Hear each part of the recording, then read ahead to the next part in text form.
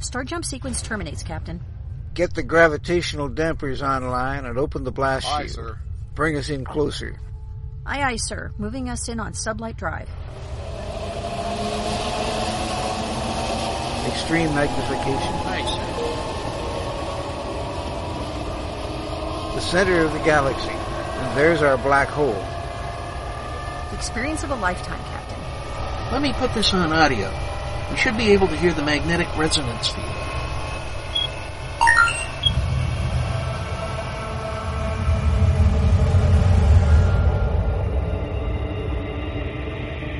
This is it, ladies and gentlemen. The edge of time and space, where the impossible can happen. Welcome to the Event Horizon. Good morning, or afternoon, or evening, whatever is relevant for the part of the world you are in. Indeed, welcome to the Event Horizon, where the impossible happens. Join us each week at this time as we journey into science fiction, fantasy, and science fact in all their forms. I am your host, Gene Turnbow. The usual co-host and executive producer for Krypton Radio, Susan Fox, is not with us this evening, but we do have special guests, Ben Patton, Marissa Mizell, Chris Dorman, and Dino Andrade, the creators of a new science fiction comedy radio drama called Jump Leads. Welcome to the show. Hello. Hello. Howdy. Thanks for having us. Yeah, thank you for having us. It's actually my pleasure. I have read the original webcomic Jump Leads, and I mean I have read all of it, not just a few pages. I got online and I started turning pages, and it was brilliant from start to finish. Oh, thank you. And I read. Hey, Ben, you're not the only one. There's at least two of us who've read the whole thing cover to cover. And I've 50% of people are not involved in its creation. I could not stop turning pages. It was delightful. And then you've got these two characters who are jump leads, who are reality police. One of them is Meanie, and the other one is Llewellyn. And I hope I've pronounced that right. You got it, nailed it. And they're supposed to be going for their training day. To be reality police, to become jump leads. And they get assigned to this captain who really has not quite maintained his ship properly or following protocols correctly, and he winds up getting cacked on page 6. And they get back in the ship and they find out that it's broken and they can't get back. And that's where things kick off. The way that I usually pitch it to people is it's Doctor Who meets Sliders by way of Red Dwarf. So it's like 66% British sci-fi with a smattering of interdimensional nonsense thrown in for good measure. With just a soupçon of Hitchhiker's Guide to the Galaxy sprinkled on top, and then garnished with parsley. And I see the elements of all those. Did you actually say Sousson? Huh? Do you know? I did say Sousson, yes. Sousson. You did say that. Wow. I am so impressed. This is why this guy's the writer-creator. We get to say words like that. I'm impressed. So, Ben, how long ago did you start the Jump Leads project, and what got you started in that in the first place? Well, Jump Leads. But sorry, before I continue, is my level okay? Because the microphone has moved. Hang on you're one good. second. You're good. There we go. Yeah, that's you're better. good. Jump Leads originally began as a webcomic. I started coming up with a kind of rough outline for the concept in late 2006. As I was preparing to immigrate from England to the United States, I now live and work in Los Angeles. Well, I say live and work, mostly live. And the comic launched about, I think, a week after I had moved to Los Angeles. Once I'd got here, and then the comic itself started going about 1 or 2 pages a week from July. Mm-hmm. And the comic ran from 2007 to 2013. I was the head writer. I actually had a team of 3 or 4 other writers, friends of mine, predominantly based in the UK, who contributed stories and concepts to the comic. And I just kind of shepherded everything. And the comic kind of gained a steady audience. There was I think at our height we had, I think we were pushing like 80 to 90,000 unique visitors a week, which I was really happy with, really impressed with. Yeah, the comic was for a while. I'd say that the height was like 2009, which is when we also released the first print volume, which contained the first 2 stories from the webcomic. I saw that on Amazon. It's out of print, isn't it? I do think it's out of print. It was the first print run was published by Soul Geek Publishing, by the short-lived publishing arm of Soul Geek, which is managed by Dino over here. The second print run, which was actually in black and white, which I wasn't overly happy with, was actually published by Pendrake Publishing, which was owned and operated by my late father. Mm-hmm. So there's always been a lot of support from my friends and family for this project, and everyone has always been very enthusiastic about how the comic was progressing. And when it started, our artist, a wonderful man by the name of Eugene Art, who lives in Russia, unfortunately, as a direct result of the amount of exposure he was getting from doing the webcomic, started getting a lot of freelance artwork, and unfortunately didn't have the time to devote to the comic anymore. So we kind of cannibalized ourselves in that way, in that, the popularity of the comic. I saw that, the sudden change. The sudden change in which anyone issue who's 5. actually seen the comic knows is absolutely deserved. The art in that comic is brilliant, and astounding. We cannot be surprised at all that he got swept away. I think you gave the man a career, Ben. You ought to be proud of that. I'm pretty happy with that. I'm really pleased with the fact that he was able to find so much work as a result of doing the comic, but it rather left us in the lurch. So originally we there is that. So, we found ways around. For a while, we had someone else doing the coloring for the pages. My friend Chris Carter, who lives in Wales and who's done coloring for IDW. He worked on Transformers. He worked on G.I. Joe. He worked on some of IDW's early Doctor Who stuff.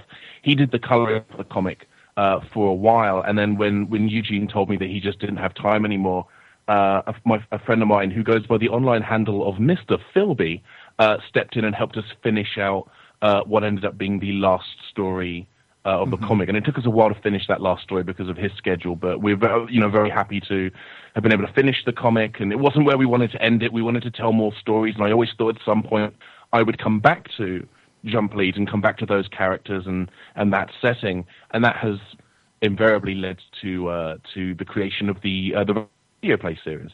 Mm-hmm.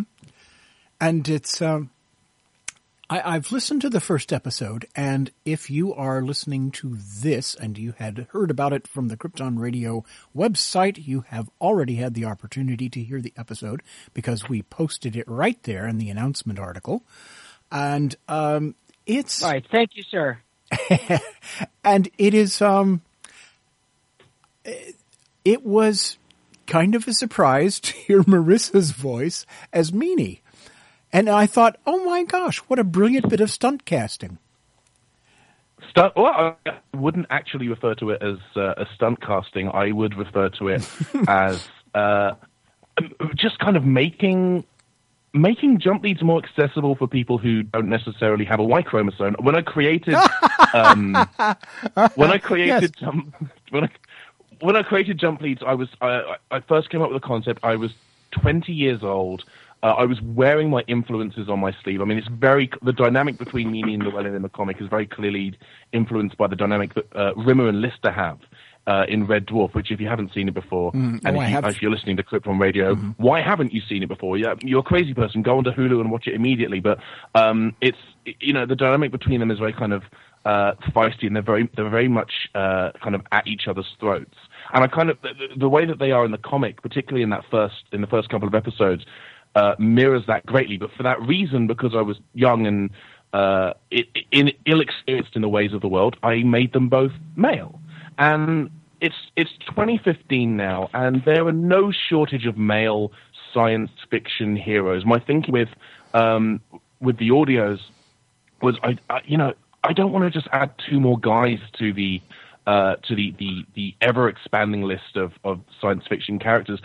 There needs to be more female characters. I had long conversations with a lot of friends about whether I should change Meanie or Llewellyn or both to women. And Meanie in particular seemed to excite a lot of my creative friends who also happen to be women, because there aren't many female characters who are kind of unashamedly, unequivocally, and unabashedly excited about what they want to do and know what they want to do and where they want to go. And then once I heard Marissa's audition for the character, I was just absolutely sold. Like I knew that I'd found the right voice for the character, and it was just it was an easy decision to make. Marissa, how did you... And I have to also, to Marissa's credit, when Ben put it out on various social media platforms that he was coming up with this idea and he wanted to get friends involved and things like that, I believe you said, like, anyone's open to audition for anything. Guy, girl, don't let that color it. We want to just sort of relaunch it, get a new flavor for it. And to her credit, she had the voice that fit perfectly with that character. It's like, gender blind, color blind, everything blind casting. And I think that worked out perfectly for us. I very deliberately wanted to cast the audios gender blind, especially for the characters in that first story, because that first story kind of sets everything in motion. Even though Meanie and Llewellyn are the only characters who appear throughout the story, who are going to be appearing in each episode, I wanted to make sure that I wasn't saying, okay, this character is a man, this character is a woman, because there's very rarely like a strict plot reason to keep a character as one gender or another. Like I think of, for example, the Battlestar Galactica, where they changed Starbuck to a woman, and there's no reason to keep that character as a male. There's no reason to keep any character in science fiction as a male when you can just as easily make that character female, and it won't affect the story. Marissa, how did you find this project, and how did you wind up being on board with it? Well, actually, I found it through being friends with Ben, and funny enough, through an event with other voice actors. And I looked into the project, and it was funny because early on, I knew that I might be involved in some aspect. We were sent scripts, and one second, sorry. We were sent scripts, and it was very open to interpretation. I also auditioned to play Lena Llewellyn, so that would have been fun. It was interesting, but that would have been fun. Yeah, it really was fascinating how he left it open and the way that everything fell. And thank you, Chris. And Chris is so much fun. I'm not even going to go off on the topic of how much fun we had recording this with Chris. We'd be for hours, but. Yeah, it was interesting how it actually was left open. Ben did a really nice job of, although actually I did go back and check out the comic as well, which, as everyone said, brilliantly written, and it was beautiful. The art, it was very much open, and I just feel very blessed to have fallen into this fun part. And, what Ben was saying about gender, he had discussed this with me before we knew what the project was going to be, what was going to happen with it at all. Just this idea of these characters and switching the gender.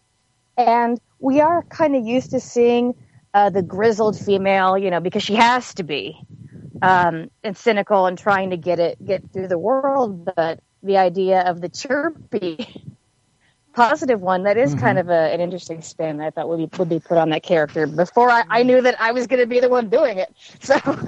And Meanie really is kind of so positive that he just almost gets on your nerves. It's funny, and I think Ben will understand what I said. In my heart, I'm probably more of a Llewellyn, and the Meanie part of me is that chirpy voice I have deep down inside, and I resent. So, That's brilliant. That's brilliant. So Chris, what is your role in all of this? What part do you play in the production? Well, myself and Dino are lucky enough to have the types of roles where we're everyone else. Pretty much. Yeah. Uh-huh. It's pretty fantastic because with that, what I've noticed in going in for a few of the recording sessions, we just go in with the script, and if maybe they have, if it's a character from the comic, we get sort of a visual aid to help us. But other than that, it's basically, me and Dino and Ben just sort of bouncing off of each other. I mean, Dino, I'm sure that's what your experience was as well. It's just you play around, you flirt with different ideas, you try different things, and eventually you settle with something you like.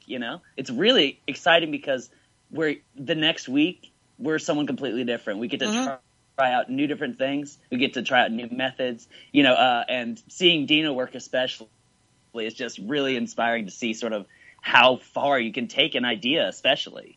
Why, thank you, sir.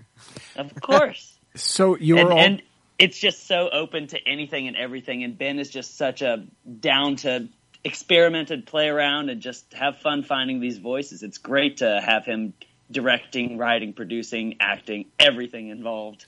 Well, and that's the thing that I've known about Ben. The entire time I've known him is that he's just this mad creative genius. I mean, he does everything. So are we still talking about me, or did we shift over to a different Ben? No, Ben Stiller, maybe, or Ben Franklin? No. This is Stein. Oh, okay. Wait, but really? Oh. Yeah. So the Chris Dorman and you, Dino Andrade, you are you basically fill out the rest of the universe. Pretty much, yeah. That's our job, making the rest of Ben's world real. That's hysterical.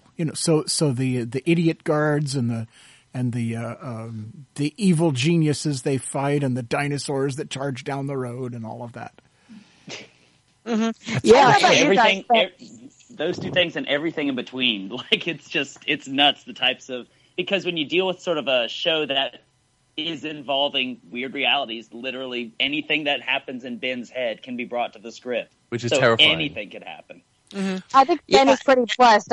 I would consider myself pretty lucky to have Chris and Dino narrating the voices in my head. I mean, I can't undersell just how, all three of you guys, Dino, Chris, and Marissa are all insanely talented voice actors. And Marissa as well. I mean, she's not just voicing Meanie. She's voicing a number of female characters, especially in our second episode, where she has conversations between her and another character, and also is voicing the ship's computer in that particular episode. So,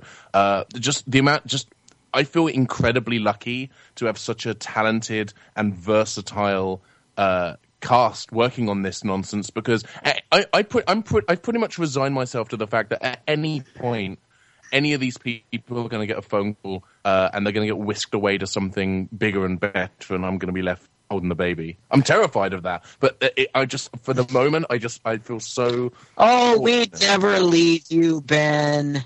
Yeah. Oh yeah. You say that. You say that now, and then true. You say that now, and then Lucasfilm calls you up and says they want you to be the next voice of one of the new Jedi on Star Wars Rebels, and off you go.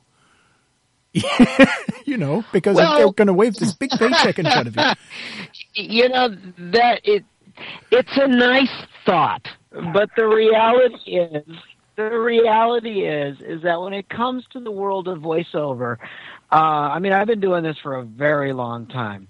We're limited in our recording because of stress on our voice to pretty much about 4 hours a session. So if I were cast in Star Wars Rebels, and things happen all the time. I mean, I was just cast in Star Trek Online, and we're recording that next week. The whole point is that I would be able to make time for Ben no matter what.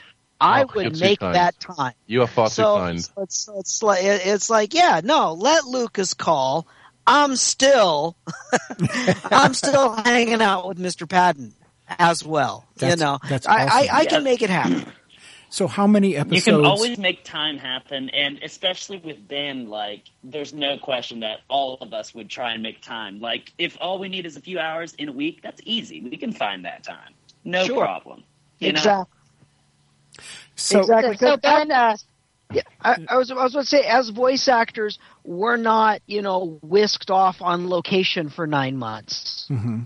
Yeah. You go to a room. You do your recording for a week, and you're off anytime soon. Yeah, you go to a room. You do your recording. I just think that Ben, he could stave off any concerns over abandonment until we have a fight over salary or something. So. Oh yeah, and that's. So you have a good long while. I'm not having this argument with you again, Marissa. Okay, so you were asking a question. I'm kidding. That was a bit. We have never thought about money. We've never thought about money. And if we had, I won. There's only so many ways to find a penny. So, how many episodes do you have planned? You're fine. You're set. Well, Dina gets tacos. I am anyway. How many episodes do you have planned for the first series? Well, we are, as you are aware, we're releasing the show as a free podcast. We are currently aiming to do at least one episode a month. The goal is for our first year to do at least 13 episodes, most of which I've actually all got mapped out, and a good portion of them are written. And every now and then I'll throw like a story tidbit to Marissa or Chris or Dino so that they can object profusely because it's terrible because I'm a horrible writer. And they're just trying to make me feel good. That's the plan right now. When we first started working on this, because I first pulled everyone together. God, was it March? April when we first got together and did the first read through the first 2 episodes? It's definitely spring. Yeah, it was a while ago. And the original plan was to try and do 2 a month. And then I sat down with Sean Lyle, who is the co-producer and the sound editor, sound engineer. Wonderful guy. Sorry, he wasn't able to be with us this evening, tonight. But just the amount of work it took, the amount of time and effort and energy and time, all of those things twice, to do the sound design for episode 1, we realized maybe we should scale back our ambition just a little bit. And the options were we can scale back the sound design, which is, I think, very, very important. When you're doing science fiction audio drama, the sound design has to be top-notch. So I would rather put out 1 really, really good episode a month than 2 episodes that maybe the writing's good and the voice acting is obviously brilliant, but it doesn't necessarily sound right. So that's the plan right now, is to do 1 a month. And but as you go, the sound design is going to go faster because you will have a library of common things, the signature sounds, like you have the sound that the flurry makes when you do the reality jump. That's in the can. You don't have to do that. That's again. Done. Yeah, things we like that. We actually designed that sound months ago. That sound was one of the first things that Sean and I sat down to do because we wanted. And it's the silliest thing as well, because the only thing I could hear in my head was that at the end of it, the pop. I wanted it to kind of build up to the sound like this engine taking off, or like the Enterprise going into warp drive, and then it just ends on this tiny pop. And to me, that's the funniest thing in the universe. I imagine there are people out there who disagree with me, but I love the way that the ship sounds, and and it's so important, especially in sci-fi. Any Doctor Who fan will tell you that sound that the TARDIS makes when it takes off is something that every time you hear it, it's some part of your childhood, some part of you just sort of awakens and snaps focus. It's especially in sci-fi and in like comic book movies and things like that, like the sound that Iron Man's repulsor rays make, or the sound of a lightsaber going off. It's so crucial towards, especially in a medium where you're not seeing it, to have these sort of familiar, sort of heartwarming, touching things that draw you back into that world. Yeah, for me, it's the transporters on the Enterprise. Exactly. That original transporter sound. Yeah, that is iconic, and the sound of the bridge. I could just listen to that on a loop for hours. Well, those whirls and dials. Yeah, I have the Blu-ray sets of the original series, and I show an episode once a week to my son. And while I'm making breakfast, because we watch it with breakfast, while I'm making breakfast, the menu is on, and it's just that bridge sound in the living room. And I love that. It's my childhood all over again. Yeah, that's awesome. I mean, it's Krypton Radio is working on its own production called Halfway Home: Adventures in the Asteroid Belt. And sound design is one of the crucial things.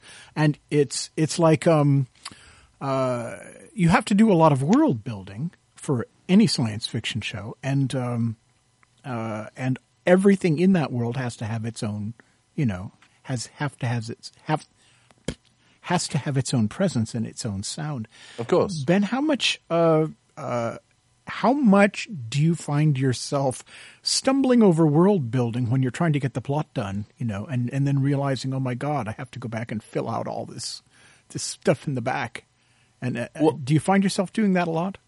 That's one of those very interesting things because we have the same problem that Doctor Who has, and to a certain extent that Sliders had, where each episode is set in a brand new universe. Mm-hmm. So we've got to establish that world very, very quickly and super quickly because we're aiming for 30-minute episodes as well. So we don't have, the hour that Doctor Who has or the hour that Sliders had to kind of say, this is what this version of this world is like and these what these people are like and who they are. Mm-hmm. So a lot of the first episode is kind of, the first episode is mostly about establishing the scenario and laying some of the rules. Like if they're traveling to parallel universes, anyone who knows me knows that I'm obsessed with the idea of parallel universes.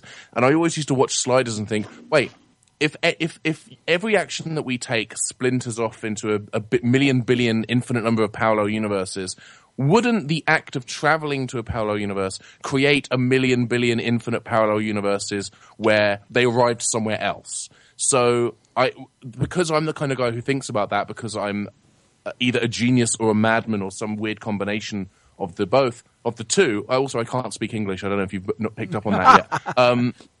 Because that is the kind of thing I think of. I did spend some time in that first episode kind of saying, well, here's why that doesn't happen, and here's why the lead service as an organization that travels to parallel universes kind of policing reality. This is how they're able to operate without basically creating an infinite number of variations of their own organization. And it's one of those things where we did it in the comic as well, and because I wrote the comic when I was 20, I was younger, I was inexperienced. I made mistakes. I took the easy way out a lot of the time because it was just, let's just explain it. Whereas with the audios, even though the first two stories in the audio plays are adaptations of the first two stories of the comic and everything else is going to be brand new, but even though they're adaptations, we've changed some of the fundamental rules of what makes jump leads work. And I think that improves it as a premise, and I think it makes it sturdier and to stand up to scrutiny a little bit more and make it seem less like it was, written by, some, sub 21-year-old know-nothing-know-it-all. Well, I think for this new audio version, Ben basically leaves it up to, I'll just let Chris and Dino explain it. Yeah, that's basically it. You guys, yep. I actually don't write exposition. I don't write any dialogue for those guys. I just on the script it just says Chris/Dino explains plot here, and then they make something up, and then Marissa and I kind of ad-lib around that. None of that is true. And I don't want to mislead people into thinking it's like sci-fi improv. Although that actually could be a really good idea. Maybe I've seen sci-fi improv, actually. That is either going to be a great idea or a terrible idea in both directions. There's no neutral on that. Yes. Yeah. Yeah, that was a pretty hot burn on the microphone there, Marissa. Ooh. Yeah, that was loud. Yeah. Anyway. What's it saying? Yeah, that's better. That's much better. The exciting thing about it is that you do have an opportunity. I mean, it's you have the opportunity to go back and rewrite. Start over and fix all the mistakes. And but at the same time, the original work has a freshness and an honesty about it that makes you love it anyway. So, I wouldn't push too hard in the direction of, I've got to fix that. I've got to fix this. Oh, absolutely not. No, I mean, my primary goal with the comic, with the audio plays is I wanted to just start telling brand new stories in that world again.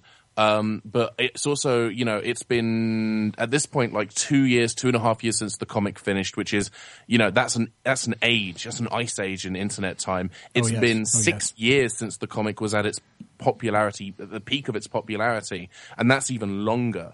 So I'm not ignorant of the fact that we're kind of starting again. So rather than saying, Jump Leads is back and we're picking up where we left off and now you can listen to it instead of reading it, the idea was kind of, well, let's just do a reboot, we'll reestablish the premise, and then we'll tell new stories. And the advantage of that, I think, is that it means that anyone who finds the audio play can then discover the comics and kind of go, oh, this is kind of cool. And anyone who knew about the comics gets brand new Jump Leads that they can listen to on their drive to work or whatever. I mean, that's really the goal with this, is to continue telling stories with these. I mean, I created Meanie and Llewellyn when I was in my 20s, but I care about them. They're very in a very real sense, they're both different halves of who I am, even if they started life as kind of loose homage to Rimmer and Lister from Red Dwarf. They're very much the two different sides of what make me me. And I think everyone has their inner optimist and their inner cynic. And they, I think that for everyone, there's always those voices inside our heads who are kind of butting horns and arguing over whether to, be chipper and upbeat and everything's going to be okay and this is what we want and let's go for it. And then the other voice that goes, no, this is a waste of time. Let's just get drunk on a beach somewhere. So that's kind of the goal with the audios, is just to tell new stories. So the stories evolve out of the characters, and as you've changed them up some, it makes perfect sense that you're going to be going in new directions with them as well. And this question is for everybody: how much input do you have on where the stories go? Do you have story sessions where you brainstorm and do all of this? Ben basically keeps us locked in a crate until it's time to record next time. Yeah, then he sort of shovels the script under the door and says, "Get to work, maggots." And that's basically the creative process. I think Chris is being very generous in describing the wooden cargo containers as crates. It's really more of a box or like a cage, like a bamboo cage. But that's more. I will occasionally, and Dino in particular, because Dino was one of the first friends I made when I moved to the US, and he's one of my. Not to devalue the friendship I have with Chris and Marissa, because I'm not lying when I say that Dino, Chris, and Marissa are my favorite people on the planet. But shucks. But Dino's very much like a brother to me, so I will occasionally, I'll throw an idea at him and ask for feedback. I've spoken to Marissa is someone who I speak to in particular about Meanie, because I'm always worried about how that dynamic between Llewellyn and Meanie shifts when Meanie is now a woman. Does it make Llewellyn come across as sexist? How do you explain that? How do you justify that as just a general disregard or callous lack of respect when you're now saying that this other character is a woman, and everything that implies, women are still to the, in this day, and it's 2015. We should have jetpacks, we should have flying cars, and we should have gender equality, and inexplicably we're still not there. So that's something I'm very aware of. On any of those things, it's 2015. It's the 21st century. I want my freaking jetpack. I'm okay just to, I'll wait another 15 years for a jetpack as long as men and women can be viewed equally. That's really what I'm aiming for. So I will occasionally, when I'm writing a bit of dialogue or I'm trying to figure out where to take the characters, Marissa and I have had conversations about, does this work? Does this seem sexist? And that sometimes my conversations with Marissa or Dino, and very occasionally Chris, will lead to ideas which may not come to fruition during these first 13 episodes. But I'm a very solitary writer, generally speaking. I tend not to just send, drafts of scripts out to people and say, hey, what do you think of this? Usually the first time that these guys get to see what the next story is going to be is when we're sitting down to do a table read, which we, with the first two episodes we did in person, because I felt like that was important. Going forward, we generally, do it like this. We do it over Skype. But that's usually the point where if I'm going to get input, it's going to be then is at a table read. I'm assuming we haven't done many of them yet. Marissa, does Meanie live in your head? I mean, is Meanie a character that you understand as being a distinct living person? When you work with the material, or is it absolutely? Oh, as all characters, and that's what I found fascinating, and as Ben so brilliantly pointed out about the character, how they're very much two distinct people, but they also represent, two sides of us. Some of us show the meanie to the world, and we have the Llewellyn in our head, and I'm probably the opposite. But absolutely, it's really, it's actually interesting too, though, to watch as the character starts to grow, all of them in this incarnation.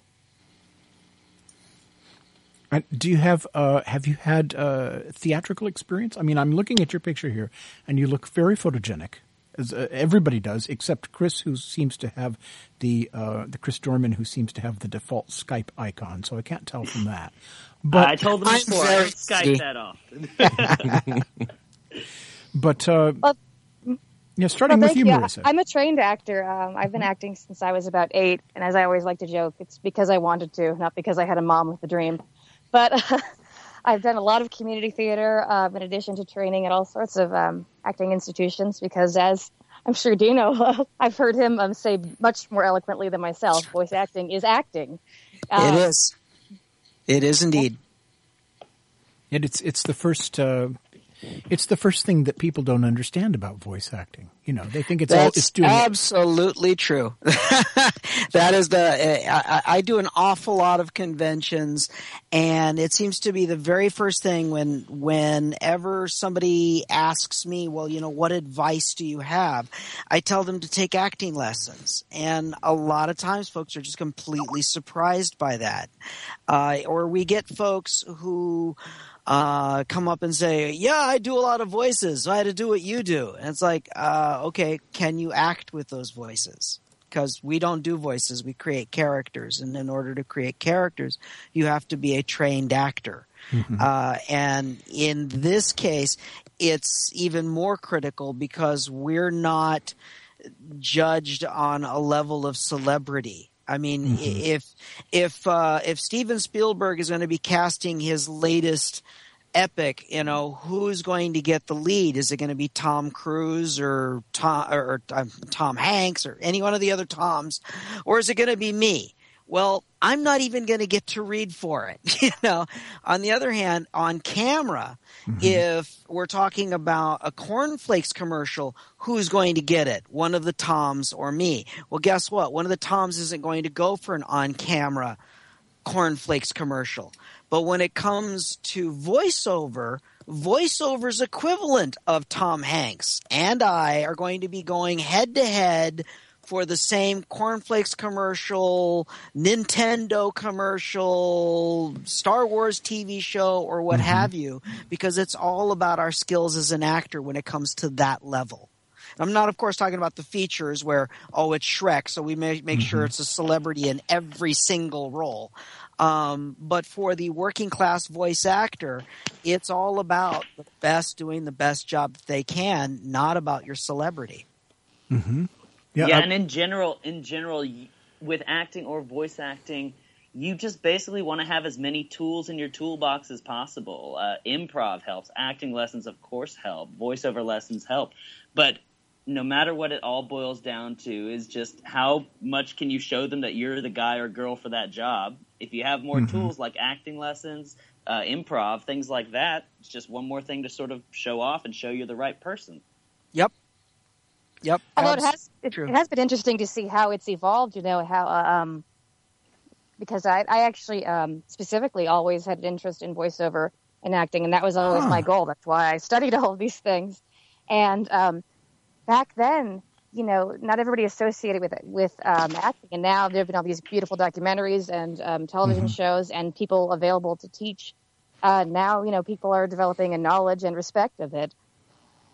Well, and you see, absolutely, you see people like Sarah Michelle Gellar. I was just online, and speaking of Star Wars Rebels again, she plays the seventh sister on Star Wars Rebels, and she is an Inquisitor, and she's really excited about the role and is doing a wonderful job. And they show clips of her, and it's things like this illuminate, I think, the process of creating animated works and radio and this kind of thing for people who don't understand how the process works.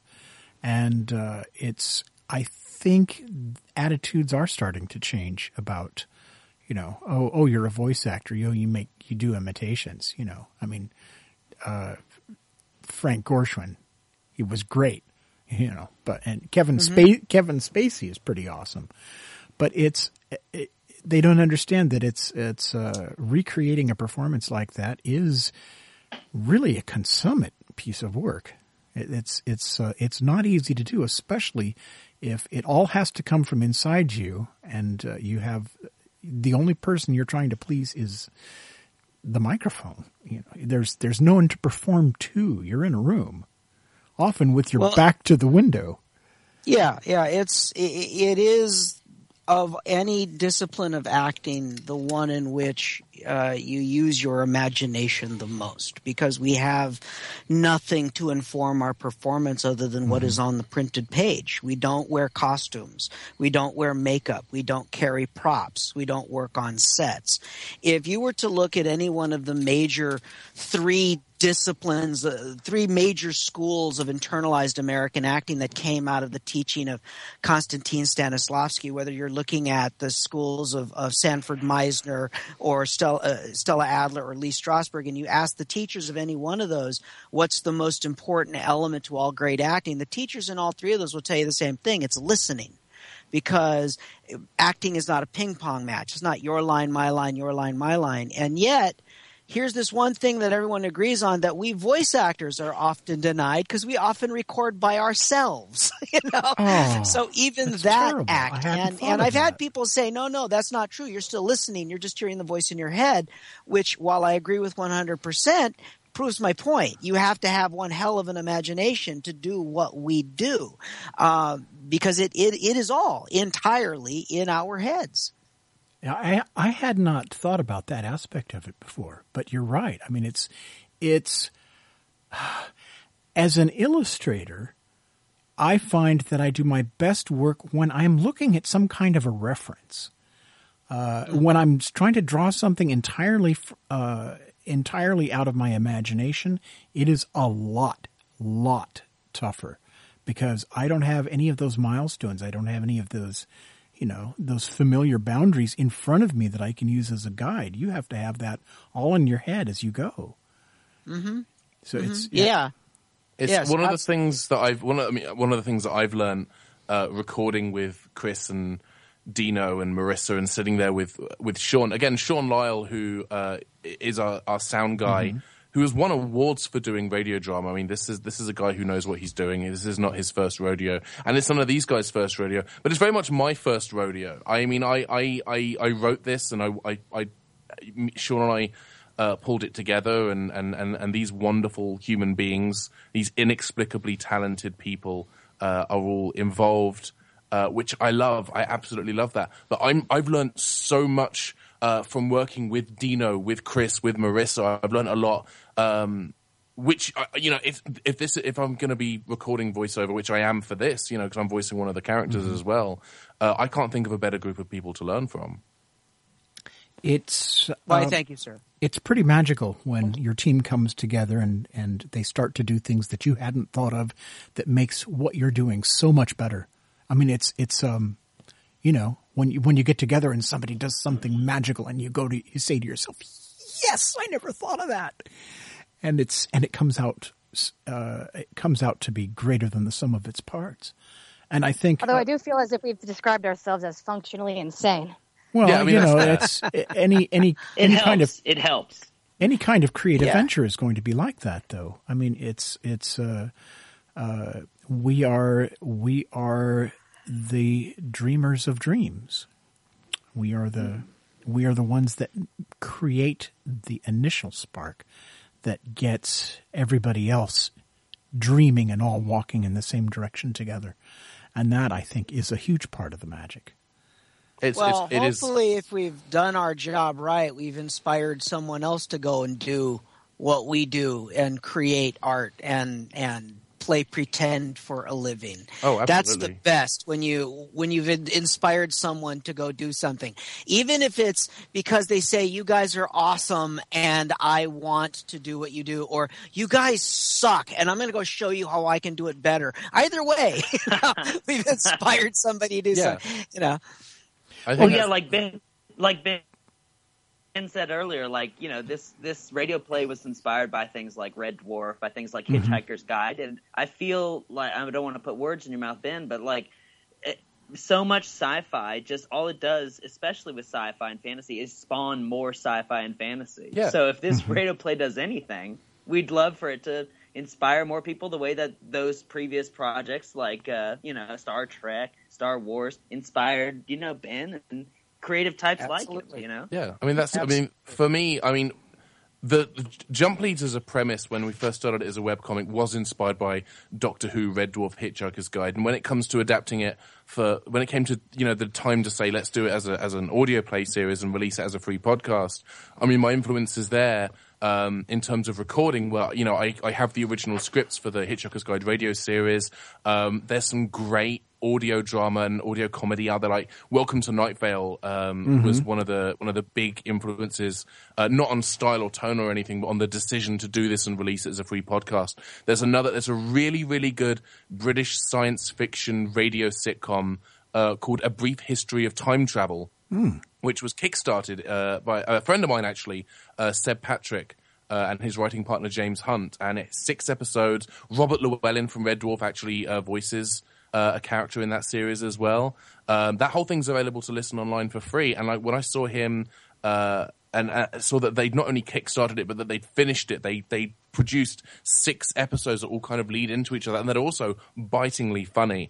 That was kind of, for me, really the moment when I thought, you know what, we could absolutely do this. And that's what happens. There are people who read Jump Leads as a webcomic and sent me an email saying, I really like what you're doing. I'm going to do this too. And that's fantastic. One thing I'd really like to inspire people to do is to maybe support us on Patreon so that, we can afford to, we're not paying for the tacos for Dino out of pocket. That would be nice. But for me, for the listeners, what is your Patreon address?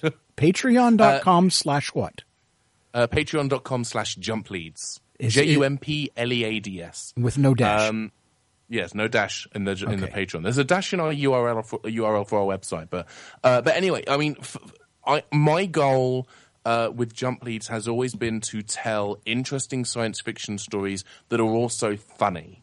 And I feel very privileged to, at any point from the comic to the audios to whatever comes next, to have wonderful, talented friends who say, you know what, that sounds good, I'm in.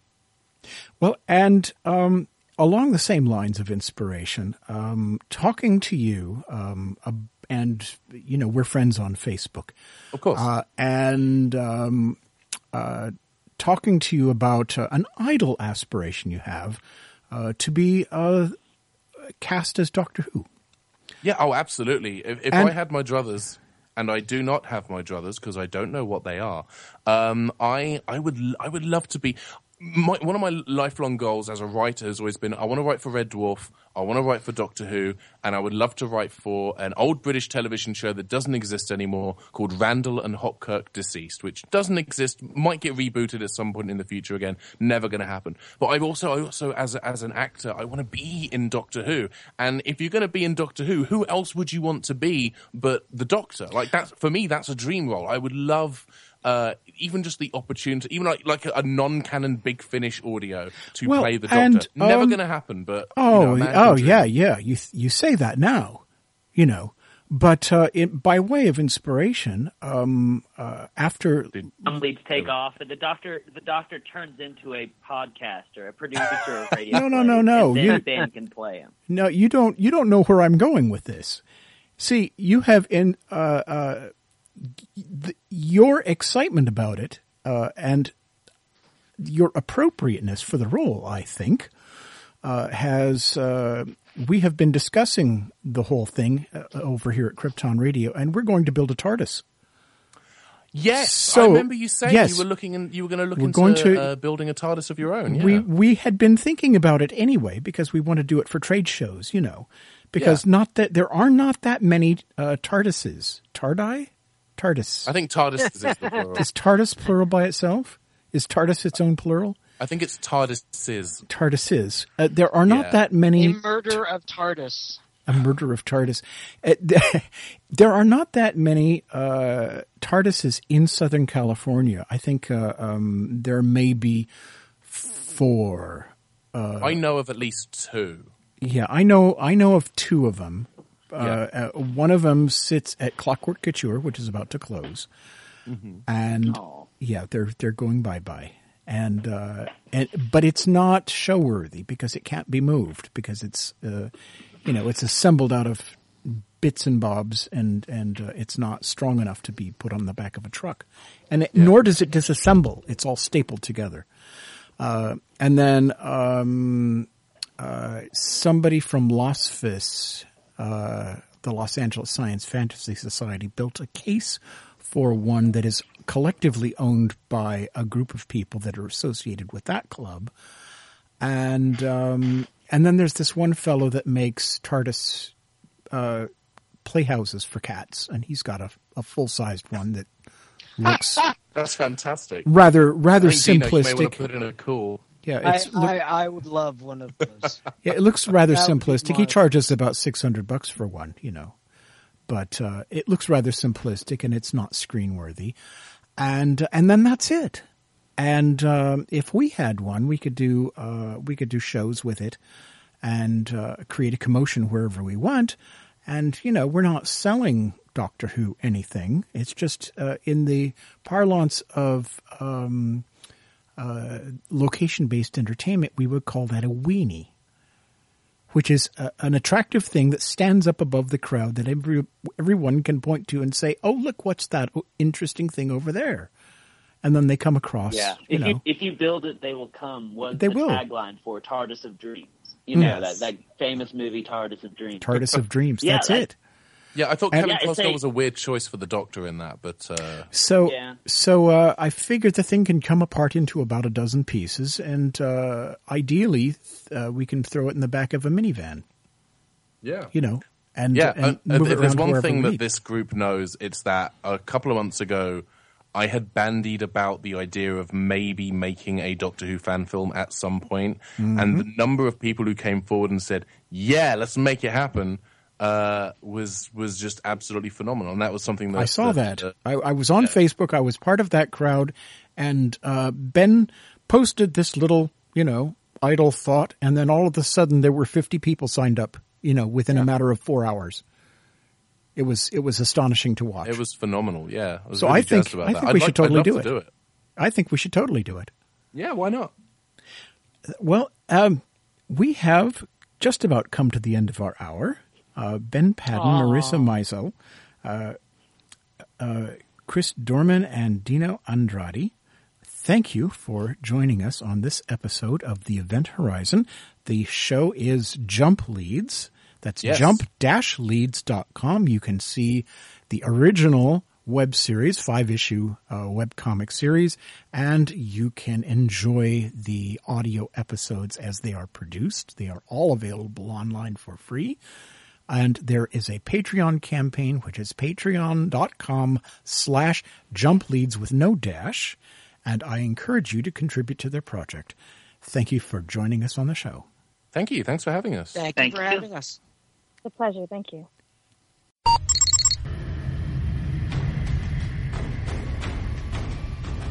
Thank you for joining us this evening for episode 116 of Krypton Radio's weekly production of The Event Horizon for October 3rd, 2015.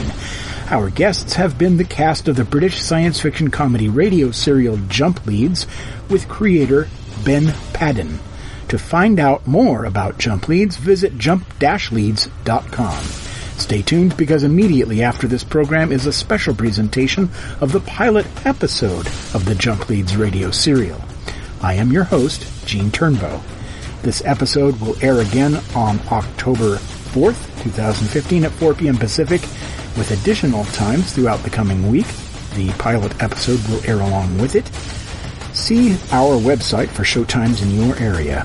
Once all the showtimes have passed, you will find this episode and others as downloads on KryptonRadio.com and on iTunes and Stitcher as podcasts. If you are an author or other creator and would like to be on the show, please contact our production manager, Kat Carter, at katcarter@KryptonRadio.com. If you would like to become a patron of the Geeky Arts, you can do so for as little as $1 a month.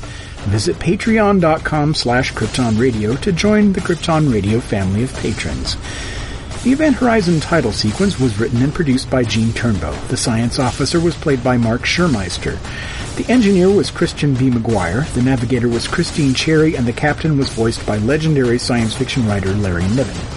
This program and its contents, except where provided by others, are copyright 2015 by Krypton Media Group Incorporated. The pilot episode of Jump Leads is entitled Training Day, and it begins right now here on Krypton Radio. It's sci-fi for your Wi-Fi.